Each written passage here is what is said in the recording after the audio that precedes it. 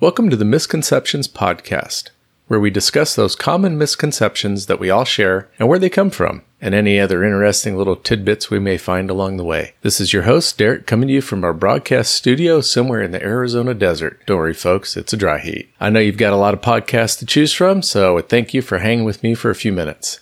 It's coming up that time of year where we start talking about turkeys, and what discussion about turkeys would be complete without talking about Benjamin Franklin and his desire to make it the national bird for the United States, or at least put it on the seal of the United States.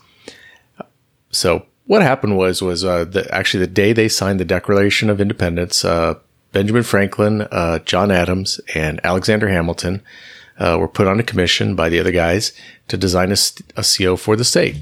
Unfortunately, no decision was ever made at that time. It took 6 years in the end, and went through quite a few different versions before they came up with basically what we have now. But during this time, the Society of the Cincinnati was founded, and the society is named after a gentleman named Lucius Quintius Cincinnatus, who left his farm to accept a term as a Roman consul, basically a dictator, and served as Magister Populi. And he had, like I said, he's temporary powers, pretty much a dictator. And he took over Rome during a war. Basically, they declared a war state, emergency, whatever, and he was put in charge. So, however, what's unique about this guy was the fact that once the war was won, he turned around, gave the powers back to the Senate, went back to farming. So that's pretty awesome. So the society's motto reflects that ethic of selfless service. Omnia reliquit servere rem publicum. He relinquished everything to save the republic.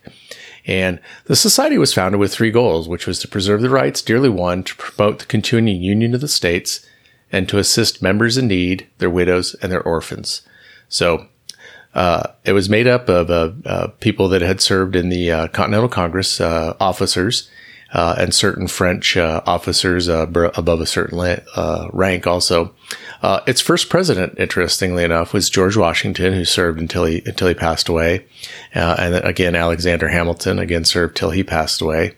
But during this time, the society decided to take on use the eagle as its symbol, and he wrote a letter to his daughter, basically stating that he thought it looked more like a turkey than an eagle. And again, Benjamin Franklin at the time was well known to be a kind of a jokester, liked to play pranks. He was very good at sarcasm, and he was a very, very talented writer. Apparently, as a younger man, he was quite the I guess we call him a player. Yeah, we'll call him a player. He was quite the player back in the day. So, anyways, but he was probably joking, again, as he was known to do. And it was in a letter to his daughter. So it was never really meant for public consumption. So it's kind of interesting that also as an aside, just part of the reason that he was not given the task of actually writing the Declaration of Independence is his wit actually and his reputation preceded him, and the other delegates were afraid he'd slip something in there that they wouldn't catch until it was much too late. So, some satire or a joke or something. So, and what I found really about this is interesting is that, and I'm sure Benjamin Franklin, being the jokester would find this funny, that one of the things he's known for is something that just happened in private, just a joke that he made to his daughter, and people took it and run with it.